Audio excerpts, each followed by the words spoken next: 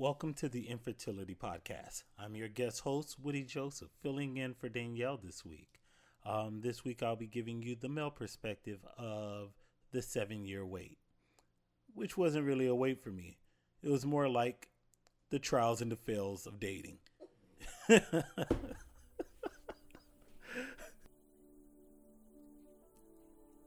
The Infertility Podcast is a place of inspiration for every season in life. A resource where listeners can be encouraged to push past obstacles and be motivated by individual stories. The premise of infertility is understanding the season you are in and realizing that there are strategies that can be implemented to enjoy a fertile season. Now on with the show. Thank you again for joining. And as you can tell with this new intro, I have a special guest on this week's episode of the Infertility Podcast.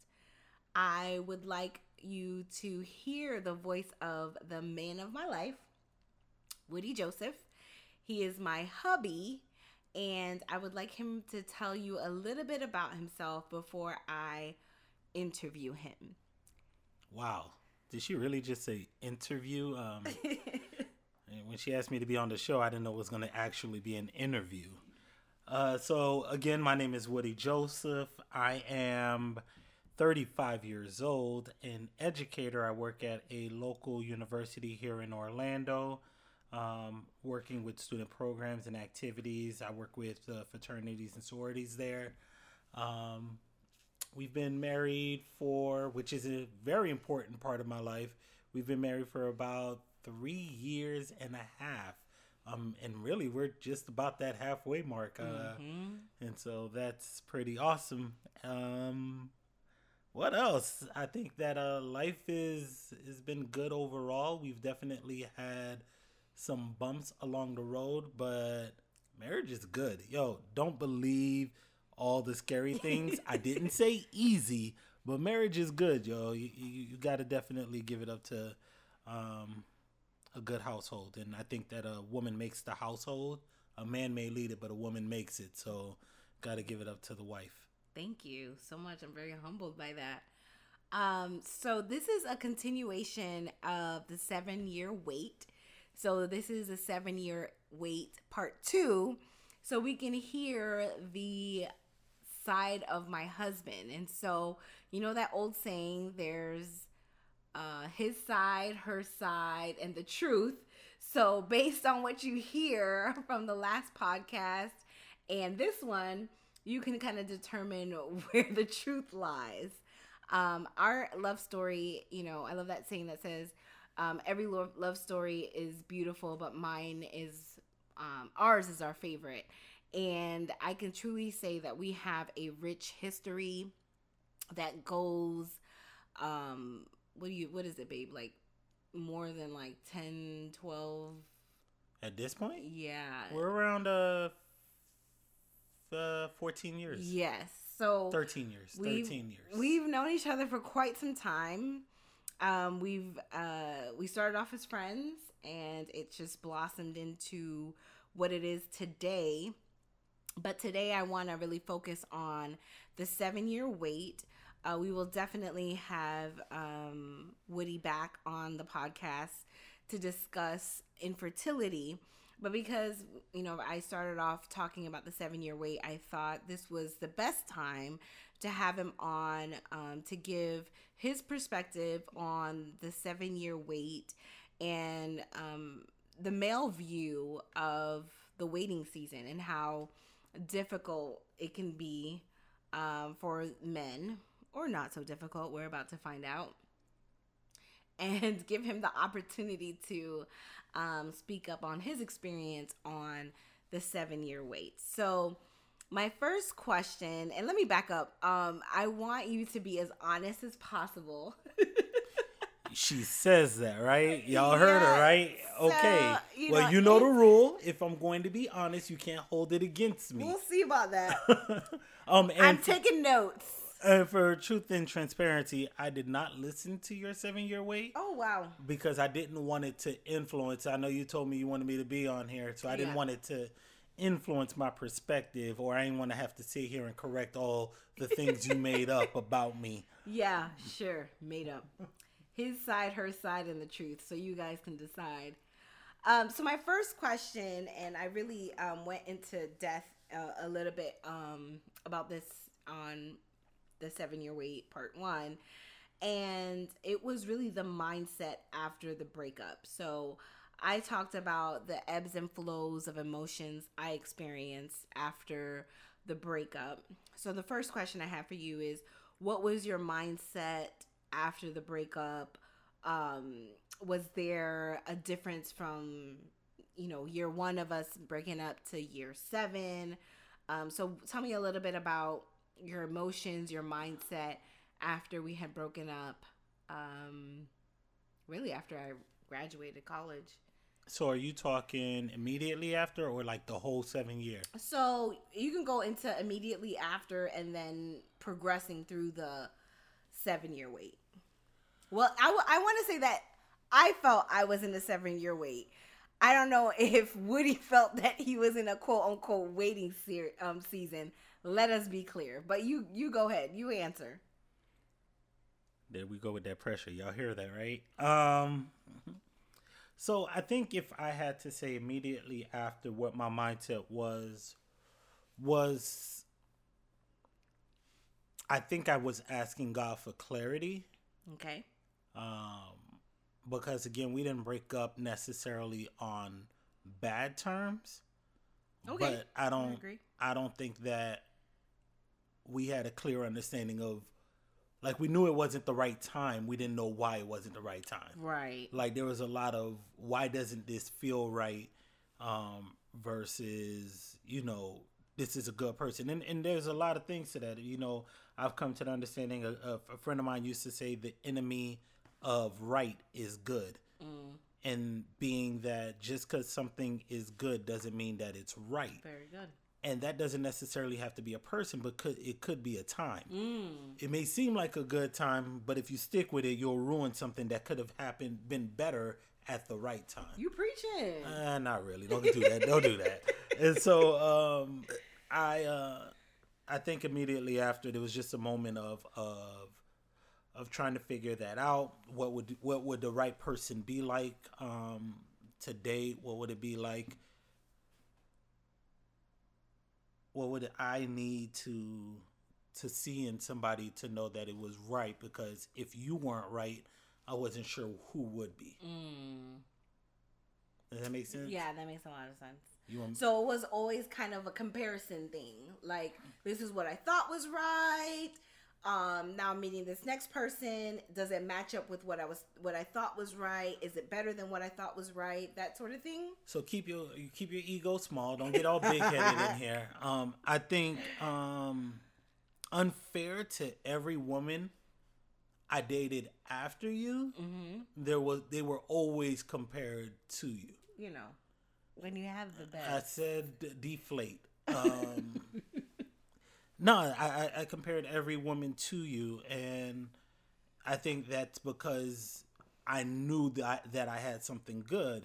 And it's not to say anything negative about the women. In fact, I'll be the first to say I was blessed because I dated some pretty amazing women during that time period. Really smart, really ambitious, but they were good. They weren't right. And I always felt like I was comparing them to you because even though it wasn't the right time, you always felt like the right person. And so this goes back to it being a good thing versus a God thing. Right. So I'm really big on that. In the past year, I have really been looking at my life and saying, okay, is this a good thing or is it a God thing? And I have had to weed out certain things, certain opportunities, even certain friendships, partnerships. Like, is this a good thing or is this a God thing? And so I really like that you brought up the fact that, you had to make that determination of whether it was good or God. Did you face any types of emotions? So I talked about the roller coaster of emotions I went through as I experienced this season of waiting. For myself, even though I went through a cycle of dating for my 7 years, that cycle of dating was really like literally less than 6 months. And then after that, I really went back to myself and to God and like, okay, that was wrong. Let me get back on track. Did you face any emotions during that 7 year wait? Whether it's fear, whether it was sadness, during that 7 year wait, as you look back now, were there any emotions that you felt? So you say you went through the 7 year wait. I guess I went through the 7 year date. We're gonna get to that, but go ahead. I mean, with everyone who I dated, everyone who I dealt with, whether short term or long term, it's like I felt God was giving me a realization about me in that. And so I learned a lot about myself, a lot about what I liked, what I didn't like. I learned about my temperaments. And there were seasons of quietness, I guess that I would say. Silent seasons, yep. That silent season of where I wasn't dating. And it was really about self-exploration and self-development and self-growth. And so I found myself just going through those different time periods and emotions and trying to figure out who I am and what God wanted me to be. And sometimes I think I turned my head away from God. And when you turn your head away from God, you get, listen, there's a couple of Delilahs out there that were not good for you. There's a couple of them that were not good for you. We know the story about Jonah. Yeah. I didn't want to get caught in the belly of the whale and not looking away like Lot's wife. Now, see, there I go preaching. No, but I just found myself at times where I felt like I was pulling away from God out of confusion. And every time that would happen, I would get more self-exploration. He would grow me in a sense a little bit more, and some of those came in the most interesting fashions. We're gonna try to get into that. You scratching the surface, but I feel like there's something deeper in there. But you talked about self-development, self-growth during the 7 year wait. So I want to know, were there any goals that you had during the 7 year wait? So for me, I talked about in part one about achieving my master's degree and my license in ministry at the same time. There were goals that I had with my career. So tell me a little bit about the goals that you had during that 7 year wait, only because I think it's important that our listeners think about, even though they're in this silent season or this period of time, there's something that is so much greater that we need to think about, and there's so much to achieve during the waiting season. So what goals do you want to share that you had during the 7 year wait? I don't think per se that I set the goals. Okay. As much as the goals found me. Okay. I graduated from undergrad, recognizing I didn't want a career in finance after working in a bank.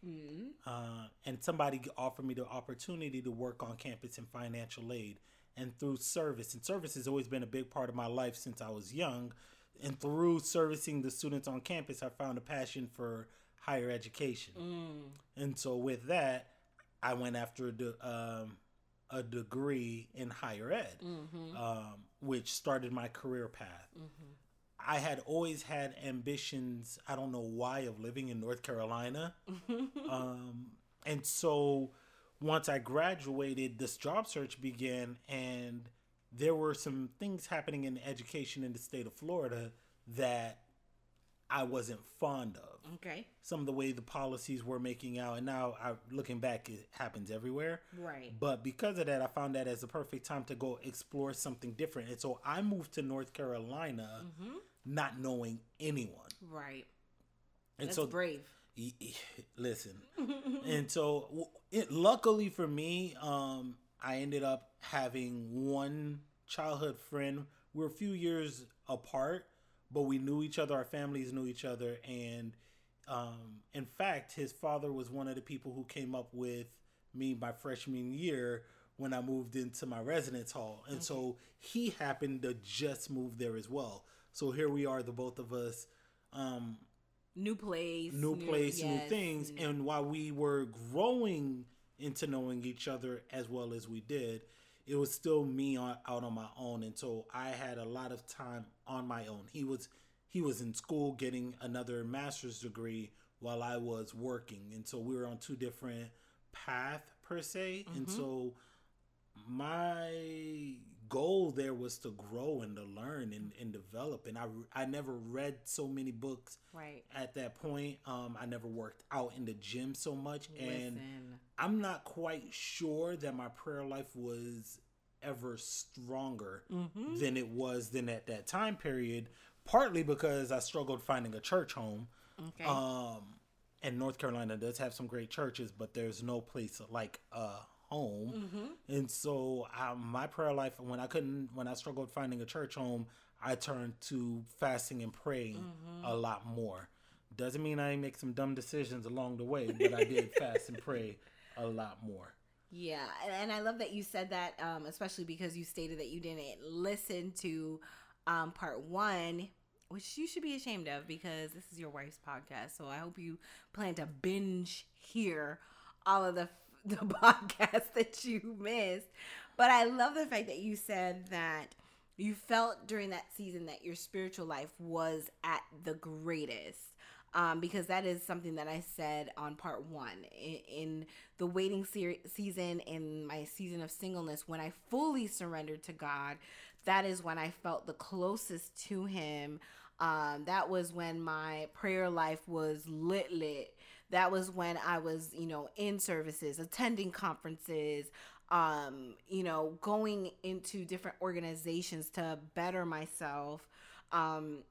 That is a season where I really had the time to dedicate to God. And I think it becomes increasingly difficult to really carve out that time, especially when you're married. And for those of you who have children, it becomes increasingly difficult. But it's important that we still carve out that time, irregardless of where we are, married, single, divorced, widowed, whatever the case may be, that we're making that time for God. So I love the fact that you said that. So my next question is, what were some of the learnings that you had during the 7-year wait? What did you learn? What do you feel that you learned, whether it's about yourself, about other people, whatever the case may be? Like, what did you really learn in that season? And what are some gems that you can share with my listeners that you took out of that season? So your learnings, your gems, things that stood out to you in that season. So I know I said that there's some amazing women out there. One of the things I learned is some of y'all crazy. Some of us have a little tinge of crazy, but some of y'all we need to fast and pray over some of y'all because oh goodness, y'all not right with the Lord. Jesus. I think some of the things that I took away is to definitely trust the process. I think that trusting the process is extremely important. Yes.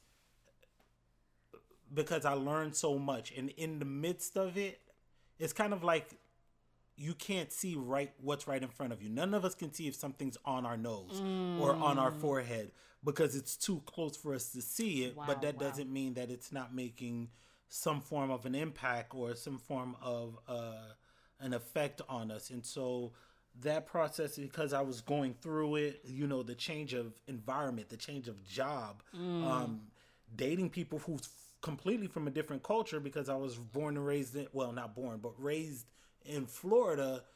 I was used to a certain culture of people, and here I am living in Carolina, which was very different. And so I just learned to become, honestly, one of the main things I learned is that at some point you got to recognize that you have to be solely dependent on God. Yes. When you look around you, out of sight, out of mind means a real thing. it really means something to those of us who move to someplace new, because we start to recognize how alone we can be. And Right. so God really showed up and created a bond with me in that time, that will cause me to never leave his side. Mm-hmm. On top of that, I think that I learned to manage my money better. Okay. I, I I, have felt like you were always good with your money. I was frugal, Yes. and now I'm better. So it's so funny. I want to put a pin there real quick. When we were dating in undergrad, I remember the boys, which is home team, and home team is the group of boys that young men, I should say, or men at this point, because they're all over their 30s. That Woody grew up with, they all would say that Woody would be, very frugal. He's very frugal with his money, and they knew he loved me because he would spend his money. Which I thought was always interesting, because Fellas, don't do that. I felt like you were always, you still are really good with your money, but you spend where you need to spend. But I love the fact that you learned different tactics during that season, as it relates to your finances. Yeah, I think really I took that time to learn a balance of self and understanding. Again, I learned to manage my money. I learned a lot through reading. I learned a lot about physical and mental health. I just it was an opportunity for me to grow a lot. Again, dating in itself, I learned a lot about the type of women I like, the type of women I would never date again if you paid me. It was really good to just take some time, and not really take some time, but I had to get to a point, and I think that this is something, a lot of people say things like, you make time for what you want or what's important to you. I don't necessarily agree with that, just the same as I don't always agree that, and just the same that I do agree that you can't change someone. I think you can be at the right place at the right time for when someone is ready to change. And I think that you sacrifice at some point in life. You have to choose what you're willing to sacrifice. And a lot of people want to say that you make time for what you want, but you have to, it depends on what's going on in that person's life for what they're willing to sacrifice for that. Somebody couldn't have been working for 10 years for a goal, and then you come along and you're like, well, drop that and pay attention to me, because they worked for 10 years for that, and it might not be where they wanted to be, but they're not ready to sacrifice that for you. And so God just put me in a place where I had to sacrifice some things. I had to sacrifice some decisions. I had to sacrifice money. I had to sacrifice a lot of different things. One, to become the person that I am. Two, so he could see if I would be willing to sacrifice it for him. And in the long run, three, to get me where I needed to be. So when my wife came back around, I was in a better position to sacrifice for her. Yes. And you're saying some really good points. So trust the process. You talked about the balance of self. You talked the importance about reading, and I think that that's really important during the waiting season, is self-improvement, self-growth, self-development, reading books, I think you are the one that really got me into podcasts and listening to podcasts to better myself. You talked about not only physical health, but mental health, which is very, very important. And timing is everything. And I think that's like the underlining theme with our love story, is the fact that it was all about timing. Like, we both agreed that we needed the 7-year wait. We needed that time apart in order to grow. Because if you think about the age that we dated in undergrad. So you're talking about 22-year-olds, 23? And you want to make a life decision, a life commitment to someone at such a young age. We really needed that time apart to grow, to learn, to really for me personally, to walk in the purpose that God had for me. I remember someone told me, like, you know, in your season of singleness, God wants you to walk in your purpose so that when your mate finds you, you are doing your purpose. If you think about Ruth and Boaz, Ruth was in the, you know, wheat in the fields. She was working. She wasn't just sitting idle. You know what I mean? She was working. And so it's important to work towards those goals, work towards those aspirations, and know that your mate will find you exactly where you need to be. Now, I think that the thing is, we got to be real, because I think it's kind of like we got to be careful not to make something sound easier than it is. People, that's kind of like the person who's looking for a job telling somebody else they don't want to work where they work. I ain't got no money for rent, and I'm hungry, and I'll work anywhere. Stop telling me that. And so when we say that you have to, you know, wait and things like that, at least in my opinion, it's kind of like in Ecclesiastes, it says there's a time and place for everything. And so, and I truly believe that. And when I say that, it's when I say wait or trust the process, it's not meaning that it won't be difficult. And when we say that, just get in the weeds of things, I'm not telling you go sit in a corner to read your Bible for 20 out of the 24 hours in a day. I read books like David Ramsey, Total Money. I read The 16 Personalities. I read books that were about self-growth and self-development. I learned stewardship. I learned what it means to be a valued friend. I also did things that were fun. I went paintballing. I did all these things. And that's because if you stay busy, the devil won't have that idle playground to play in. Yes. And as you grow, that's more things that person's going to find appealing. You might not be where the right person will find you appealing because you haven't allowed God to work on you enough. Wow. Wow. Wow. Wow. Wow. Okay, that was a lot. And it doesn't mean you're not good. That's the thing. Yeah. It doesn't mean that you're not a good person, a loving person, a successful person, and all of that. But here's the thing. You can have all the riches in the world and not be where God wants you to be. Jesus. So, like, really, you got to give yourself that opportunity to grow the way God wants you to. Yes, I totally agree. So during the 7-year wait, we've kind of gone through the different ebbs and flows. There's one segment I'm putting off to the side right now, and putting a pin on the dating season. But one thing I want to talk about is the fact that when you move down from North Carolina to Florida, we talked about a good thing versus a God thing, right? And I remember this was towards the end of our 7-year wait, because this was the time when we got back together, and we decided, hey, we're dating with a purpose, and the purpose, of course, is marriage.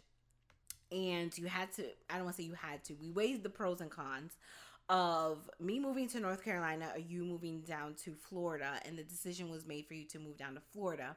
You made the decision to pretty much take a lateral move. And for me, coming from a company where I have had the blessing of being promoted every 2 to 3 years, whether that be a change in title, and usually it was a change in title and a change in salary together, and then you moving down to Florida, what I felt was really for me and for the betterment of our relationship. I want you to kind of talk about why that decision came about and why you felt that it was necessary to make that move. I don't know. It's kind of a multi-layered thing. First of all, my parents live about an hour and 10 minutes away from where we live now, and they're getting older in age. Both of my parents have been disabled to some degree since I was a freshman / sophomore in college, and so they were closer. Your family lived literally 12 minutes down the street from where we live now. And I love them because even though they live so close, they're still so respectful of our relationship and our household. Big ups to my parents. fellas, if you are listening, I've never been a man who said that I was insecure about a woman who made more money than me. It was never about whether or not a woman made more money than me. I just wanted to make enough that if she decided that she did not want to work, that I would be able to make sure she was taken care of. And taken care of doesn't necessarily mean to the same establishment that we had when we both were working, but taken care of to the degree that she wouldn't go hungry, food would be on the table, and a house would be over her head. Yes. And so you made more money than me. Yes, at that time. And so that was something at that time that I was like, okay, Very ambitious. She makes more money, and this is closer to family. And in my field, in order to grow, you gotta go. Yes. People don't leave good places. And I was at University of North Carolina at Charlotte, which is probably one of the best institutions that I've worked at, which means people weren't going to leave their positions easily. So while I loved my experience, I wasn't guaranteed the opportunity for a promotion. And so as I considered all these things, I might not get a promotion, families being closer. She may have to take a pay cut, which means our household would make less money. So it's not about me, it's about the household. And then when we do, at that time, my mindset was when we do have children, we won't have to pay for childcare. I thought about all of these things, and all of those things were part of the reason why I was like, all right, I think the move is for me to move down. Yes, we definitely did a pros and cons list. I remember that, yes. And that's really necessary. It's necessary about the next stage and phase. If you are in a relationship, if you're single, you know, it's a good time to write a pros and cons list of maybe someone that you're entertaining. If you're married and thinking about a divorce, it's a good time to do a pros and cons list, because I think that sometimes that money. Because I think sometimes we lose our fight. I think that's another podcast topic, but we lose our fight, you know, and it's important that you fight for your marriage. You know what I mean? Well, you also got to know how to rejuvenate the fight. Yeah. Like, a lot of people fight to the point where they lose the fight because they're tired. So tired of fighting. Yes. And I'll tell you right now, there's some things. In fact, I was talking to a group of friends that I had that sometimes you just got to take the L and know that it's okay to take the L, because losing this fight means I'm going to win something battle. In the back end.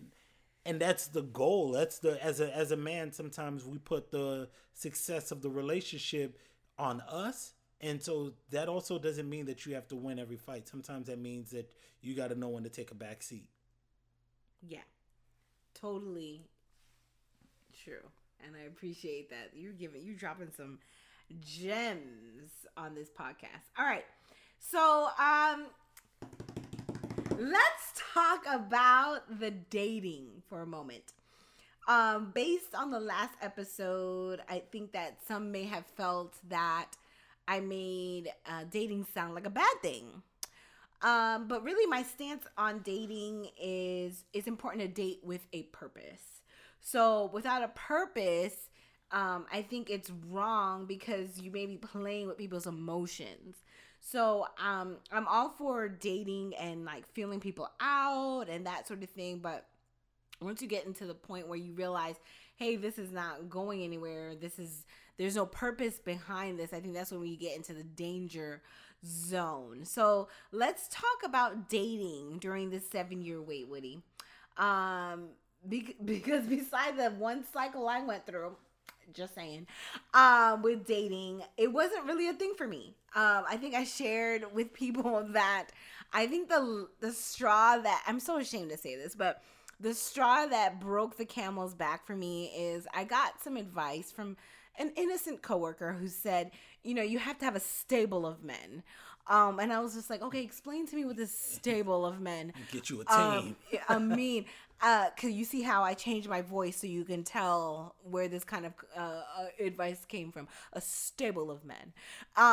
And so when she gave me that advice, I was like, all right, I'm ready. Stable of men, I got this. And so for me, the straw that broke the camel's back for me was, I went it was like on a Saturday, and I had a date for breakfast, lunch, and dinner. So ashamed. Ooh, that girl had game. God, that's horrible. Horrible. Breakfast, lunch, and dinner, and each date made me late for the next date because I was a pretty young thing at that point, and I was changing outfits. She's still a pretty young thing. Thank you. I was changing outfits and changing makeup and this, that, and the third. So each date made me late to the next date, and I was so annoyed because I hate being late. But to me, I was sitting at the last date, the dinner date, and I was just like, "What am I doing, bro? Like, this is like." The best way I can equate this to a Bible story is the prodigal son.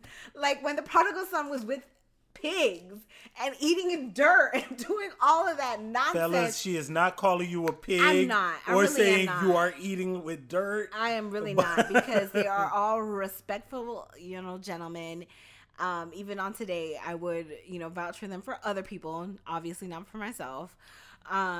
Just because our future didn't line up, you know what I mean? And that's really one of the things I say to those who are in the single stage and going through dating is, hey, does this person match your future? Bruh, do they match your future? If they don't, if you're making excuses, and I'm all for seeing potential in people, definitely. I'm all for that. But like, do they match your future? Like, the characteristics, do they match your future? Does it match where you're trying to go? And looking back, especially on that day, so embarrassing. Those individuals didn't match my future, So again, I want to say that, you got to be careful about playing with people's emotions, especially when hey, this may not be going anywhere. So for you, Woody, I want to talk about the 7-year wait, and talk about what that dating experience was like for you. Because I think in the intro you talked about the trials and the fails of dating. I personally want to hear the fails because it's entertaining. But whatever you want to share during that dating season that you may have experienced, or or what you've taken away, or what you took away from that time period in your life. I mean, first, let me start off by saying that it's going to be very difficult, especially because we are not in the day of age where all parents, I know some cultures still do it, but where all parents already predestine who their child is going to marry. It is very difficult for some people to plan to get married, have families, or anything in between when they don't leave home. If all you do is go to work, come home, stay at home, go to church, come back home, stay home. I saw a post recently that said the reason why you still single is because you leave right after church. Yes. You can't expect to have anything more if you don't put yourself out there. Now, ladies, what that means, put yourself out there, is you have to put yourself out there as bait. Be available in the physical sense for them to see you in order to find you. I can't find what I don't see. And so that means that joining different organizations such as, Young Professionals, yes, with the Urban League, joining the local African American Chamber of Commerce, join different organizations, go salsa dance and learn how to salsa dance. Do different things in order for you to be found, in order for him to say that God gave him a good thing. And so I believe in dating. Okay. Now, just because I believe in dating don't mean that I always dated the right thing. Danielle mentioned potential. I learned real quick that I don't want to date potential. I don't want you to have potential. I want you to be in the midst of producing. Don't tell me that you have goals of, even if a woman told me she had goals of being a singer, but she ain't never set up studio time, she don't got a vocal coach, she don't know anything about writing up verses in songs and pitch and tone, then yes, that's great that somebody had you sing in the back of the church choir, but you're not going to be a singer. Yes. Don't show up don't accept somebody who's showing up talking about potential. They need to be in the midst of producing. And that's something I learned real quick. I would date just like, listen, if the thing about men is that women have the opportunity to see how a man approaches them to decide whether or not they're going to date them. Are they presentable? Are they handsome? Are they this? Did they come in a respectful manner? Did their breath stink? Did they have nice this? Did they is their hair lined up correctly? Are their clothes wrinkled? You have all of that opportunity to evaluate a man when he approaches you. Men purely just have your looks. Yes. We decide purely off your looks. It's after the first 2 or 3 dates that we recognize, like, I'm wasting my money.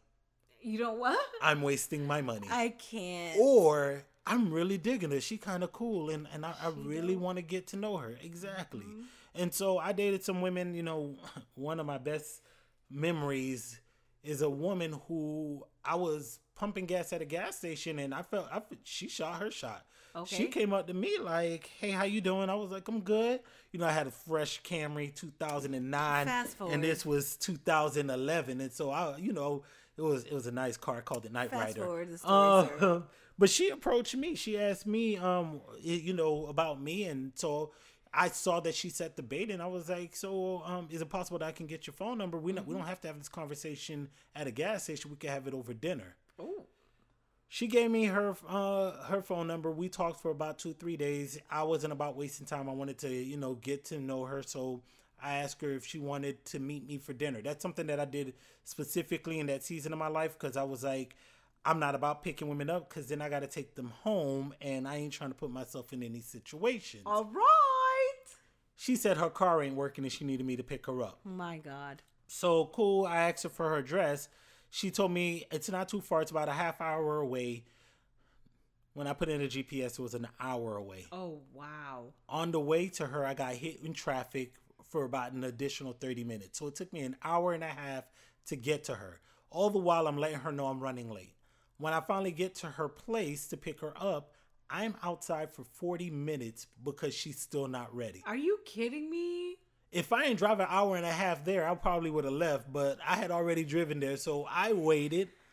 She got in the car, and the first thing she asked me is, "Ooh, I'm nervous. Do you mind if I smoke in your car?" Oh, my God. I should have been like, "No, you can get out right now." Nothing against you smokers, but my clothes in my car are not going to smell like smoke. It's just not a thing for me. Some people smoke. That's their thing, to each his own. But not my house, yes. not my car, not my clothes, not my hair, and you're definitely not gonna kiss me because I don't like the tar taste. Oh my. But I told her no. She was like, "Oh, okay."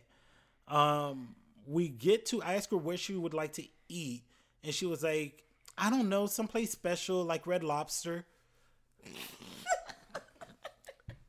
Now, that's my fault because I should have been like, okay, I know exactly where we're going to eat. But I was young and dumb and indecisive, and I let her pick, and she wanted someplace special like Red Lobster. I knew it was a wrap when she ate all the biscuits and took the one off of my plate and ate it too. Oh, wow.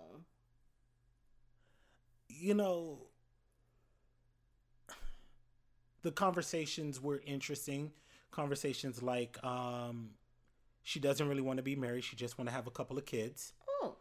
She doesn't look for, she don't think she's going back to school. She was recently out of the military, which I praised her for. Mm-hmm. But she didn't want to, she really was looking for a man to take care of her, which was interesting. So you don't want a man, you only want kids, but you're looking for a man to take care of you.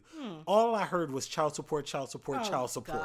God. Don't blame me. It's the season of life that I was in. And so, dating for me was ebbs and flows. Again, I've dated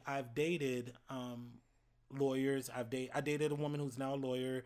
I dated a woman who's now a doctor, who was a doctor at the time. So you was dating. Oh, I was taking women out on dates because I had a bar that they needed to meet. Mm-hmm. I wonder who set that. I had a bar for them to meet, and I was interested in, so I was willing to put myself out there. I dated teachers and educators and doctors and lawyers. I dated women who didn't have college degrees and things of that sort. Mm-hmm. But there were some that were good. There were some that I needed to run from with a quickness. And so, Do you have any funny stories? uh, the funniest one is a woman who we talked on the phone for a while, and she told me she couldn't cook, and I told her I couldn't be with a woman who couldn't cook. And so after about a couple of weeks of talking, she told me she was gonna cook for me. So I was like, "Oh, so you lied? You were holding back? You a whole chef. You a whole chef? You a yes, whole chef. yes." And so she invited me over to her house. I told her it would have to be early. We got over there. I got over to her house about 6:00, and she still was preparing dinner. And I asked her if she mind if I sit at the breakfast bar. She was like, "Of course." So I'm watching her cook, and she pulls out the chicken out the package. She does wash her chicken, Okay. with just water. Okay. And my parents are from the islands, and so we believe in a little bit of lemon or lime, Right. some vinegar, and let the season marinate. And she let her chicken marinate. Okay. Yeah, she pulled out a bottle of cherry wine Coke, What? put the chicken in a bowl, and poured the cherry wine into, and she was preparing to make cherry wine chicken. You mean cherry Coke? Cherry wine Coke. The Coke is called cherry wine. Oh my. It's cherry wine, something like that. It's really big in North Carolina. Okay. So she poured it over her chicken as a marinade. Chicken, and that's what the chicken was going to marinate in. Oh Jesus, help us, Lord. She dashed it with a little bit of salt and pepper God. and some soda. Now, I like my chicken with a side of soda, but not my chicken marinated in soda. And I wasn't sure what was exactly happening, but all of a sudden I was full. Yeah, you. Like, I'm not anymore. You got some snacks. What I did is I went and stood in the kitchen, and while she was cooking, I was like, when you be cooking, sometimes you don't be hungry anymore. Yeah. After I'm not hungry anymore. So let's just talk, please. Potential really smart woman. Who if I had to eat that for the rest of my life, Lord save me. No. That was just an interesting date in itself. That is hilarious. It was more scary. Hilarious. Okay, so my final question for you is, what verse, scripture, quote helped you during the season? After a strong season of dating, I found myself, I had a really bad experience with a young lady, just did not sit well with me, and she was trying to better herself, but she needed, I really think that she needed some help, and it just was eye-opening for me, and I had a conversation with God. And we all know that we be telling God, like, God, if you get me out this situation, I never do it again. Right. I didn't even lie to him like that. I was like, you know what, God, you know what it is that I want. You know what I desire.